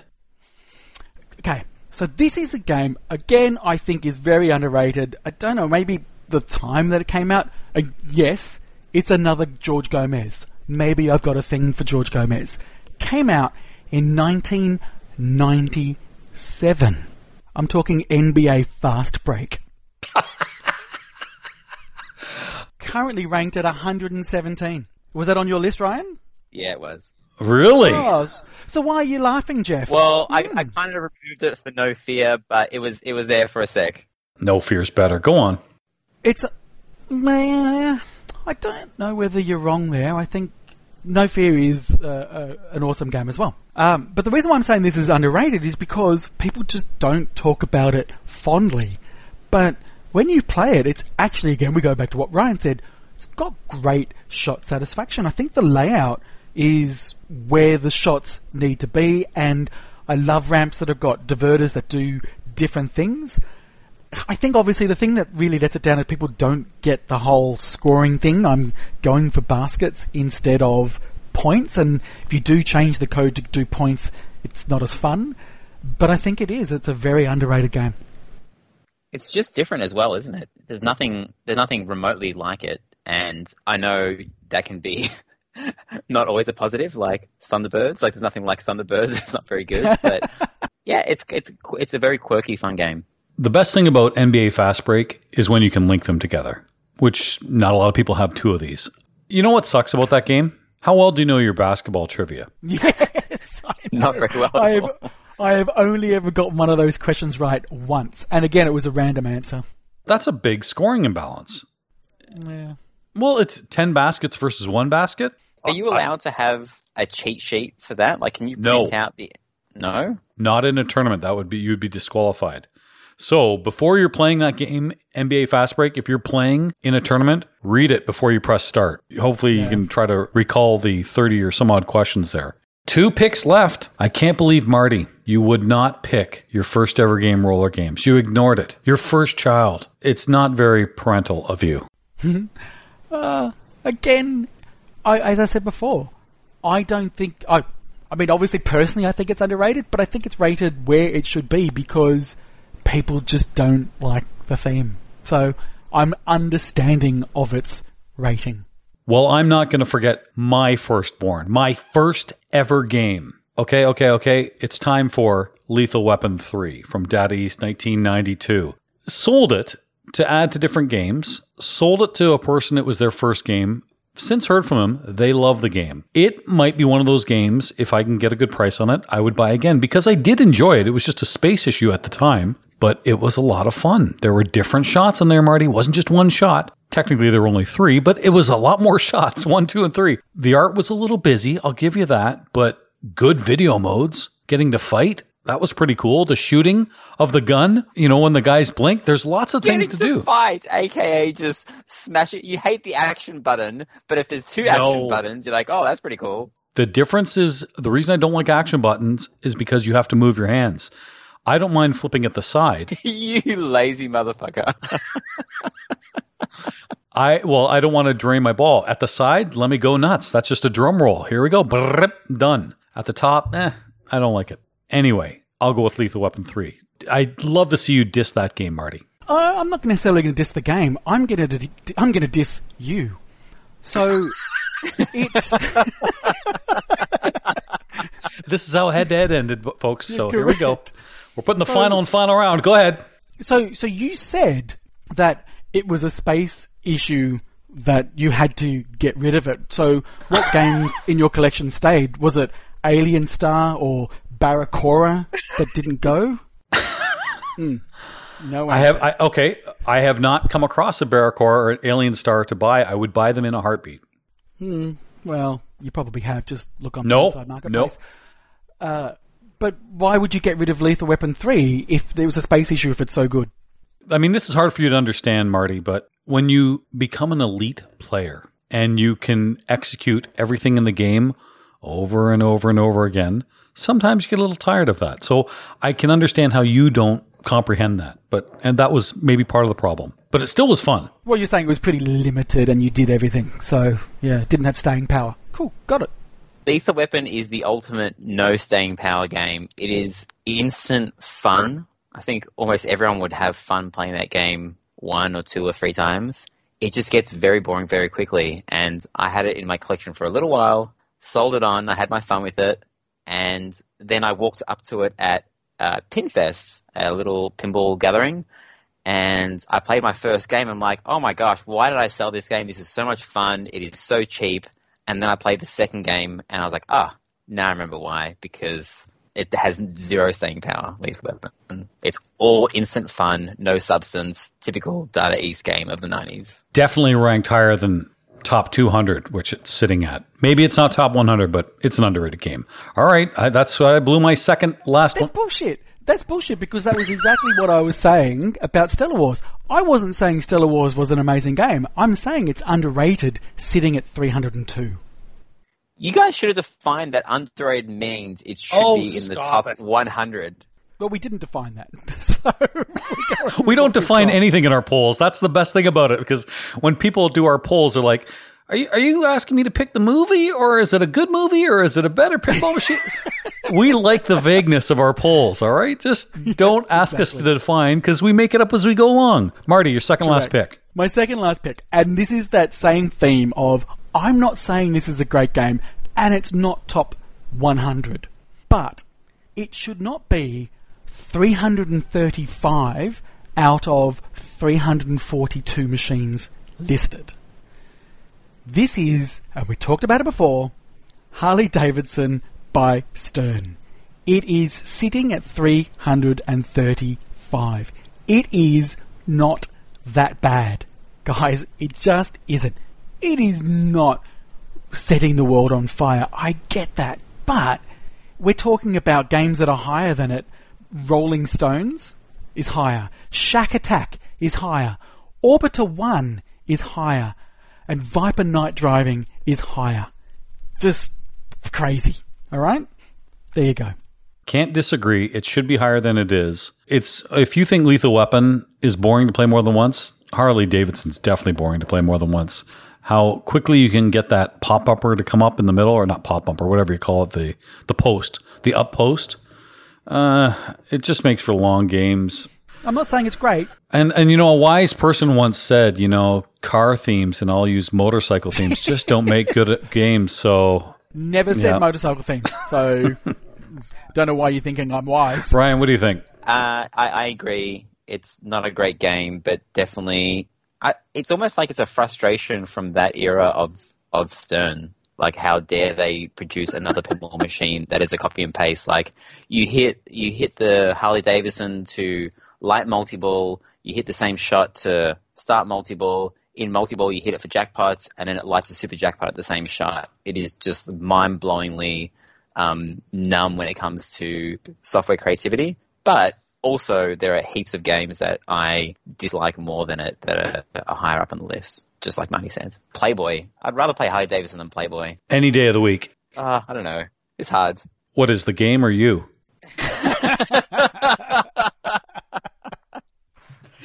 Okay, this is tough for me because I only have one pick left. And I'll tell you what I'm looking at on my list, and I only get to pick one. And I'm going to say them all because I know Marty will scoop one. Maybe he won't. But on my list, I've got Harlem Globetrotters. I've got No Fear. I've got Andromeda, but I know no one will pick that game. Boy, that game was so fun in the finals at Pinburg years ago. I have Radical, especially with the Soren ROM. Who doesn't have Stars? TX Sector. Again, it's just the spinner thing, so I've already got my spinner game, so it's not going to be TX Sector. Mousing Around. If it works and the flippers are strong, good game. But I can only pick one, and I'm going to pick a very underrated game, pretty inexpensive, WWF Royal Rumble from Data East. Fun game, different characters, good callouts. Not a showstopper, but I look forward to playing that when I see it in tournaments. Very challenging. I absolutely agree with you. I think that is such a fun game to play. It's a terrible theme, but a really fun, innovative layout, wide body. It's a fun game. Ryan? Never played it, sorry. Okay. That's where I'm going to be in trouble with the votes because maybe a lot of people haven't played it, but we'll see. Marty, you get one pick left, and then Ryan will tell us what we forgot. So was that the remainder of all your picks? That's it. Did I mention some that you thought of? No. I'm just wondering whether I go through all my leftovers. It's up to you. It's up to you. Yeah. Okay. Let's see if you made a mistake. I've got a lot more leftovers. Okay. So from top to bottom, I've got Baywatch. I've got Batman Forever, Flintstones, Elvis, Indiana Jones, the Stern version. I'm just saying they're underrated. Surf and Safari. No, they're not. He's really missing. Wheel of Fortune. What'd you say? Did you say Surf and Safari? Yep, I did. Oh, I missed that one. That's a good one. Wheel of Fortune. No. I think it's underrated. It's Pick it then. More fun than it's currently at 227. I think it's terrible. It's not so bad. Austin Powers. Remember, we're talking about the rankings, so they're going further down. Big Buck Hunter's there. NBA. Stop it. NBA by Stern is there, and my lowest of them is Lights, Camera, Action by Gottlieb. I feel safe about whatever you pick. Go ahead. Yeah, I think. I don't know. Again, it's like, am I going a safe bet or am I going to go something controversy? I think that I'm going to go something that I believe is a lot better than people give it credit. Because if that would be like Lights, Camera, Action, but nobody's really played that. But it's actually a lot more fun than people give it credit. So I'm going to say Batman Forever by Sega, currently sitting at 111. And it gets such a bad rap, but it is so much better than people say. Biggest downfall it's got is mechanically it breaks down a lot, but art-wise it's fine. Rules are great. Shot satisfaction's there. I think it's very underrated. There you go, Batman Forever. Yeah, it's only the third best Batman game. Go ahead. Yep, good. That's your comeback. Well done. I've only ever played it once, and it was, I guess I don't really have an opinion on it, because... Why did you only play it once? Was it not fun enough to play a second time? It's the fluoro green ramps just burnt a hole in my eye. Yeah. That game is way too green. Okay, so we have our 16 games. We will seed them and put the votes up to you, the listener. Ryan, what games did we miss? What did we... I can't believe out of 16 games, you didn't pick these 3 games. Go. Well, I'll just go through my entire list, because I'm not sure how long you guys took to compile your list. I did mine in 2 minutes, so I didn't put too much thought into this. Marty's been working on a spreadsheet for weeks. I can only imagine. Rolling Stones, simply because I don't think it deserves to be in the top 100, but definitely way too high up. 8-Ball. I really enjoy playing 8-Ball. I think it's one of the most fun two-player games you can play. F-14 Tomcat. Sea Witch. No Fear. Genesis. There's something about Gottlieb games of that era, with Genesis, Alien Star, and... TX Sector. All underrated. Very cool sounds. The sound palette from that era was like... It's my era of computer game sounds, like Commodore 64. Great stuff. And top 2, Radical. It's hard to say Radical is underrated, because the price of Radical isn't underrated. That machine commands insane dollars for what it is. It just seems that people that buy it and spend crazy amounts of money on it don't go and rate it. But very innovative layout, I think, very fun to shoot. And the number one missed, I think, is Stars. And I know, Marty, you can scoff at that, but I think Stars deserves to probably be in the top 100. And it will eventually get there. It's just on a bit of a time lag. It's a dumb game. No, it's a good game. It's a great game. It's a real, you sweat it out when you're playing it in a competition, because so much can go wrong so fast. And you have to have some good accuracy. You have to be able to drop catch. You have to be able to nudge. No carryover as well. No bonus holds, no bullshit from that era that other games had. Every time you step up to the game, it's a new opportunity to blow it up. There was one other game that I did have as an honourable mention that I completely forgot to mention, and I think it's underrated because of the year that it came out. 1996, everyone was ramps and ramps. This is Break Shot by Capcom. I think that is an underrated game. No, it's brutal. Brutal game. I like the concept of the middle with the locking of the balls. I'll give you that. That's kind of cool, but that upper right flipper is one of the weak parts of the games, the looping that you can do there. It's also one of the most sexist games, but I'm not... I don't want to say anything rude, but it was cold when they made that game. Okay.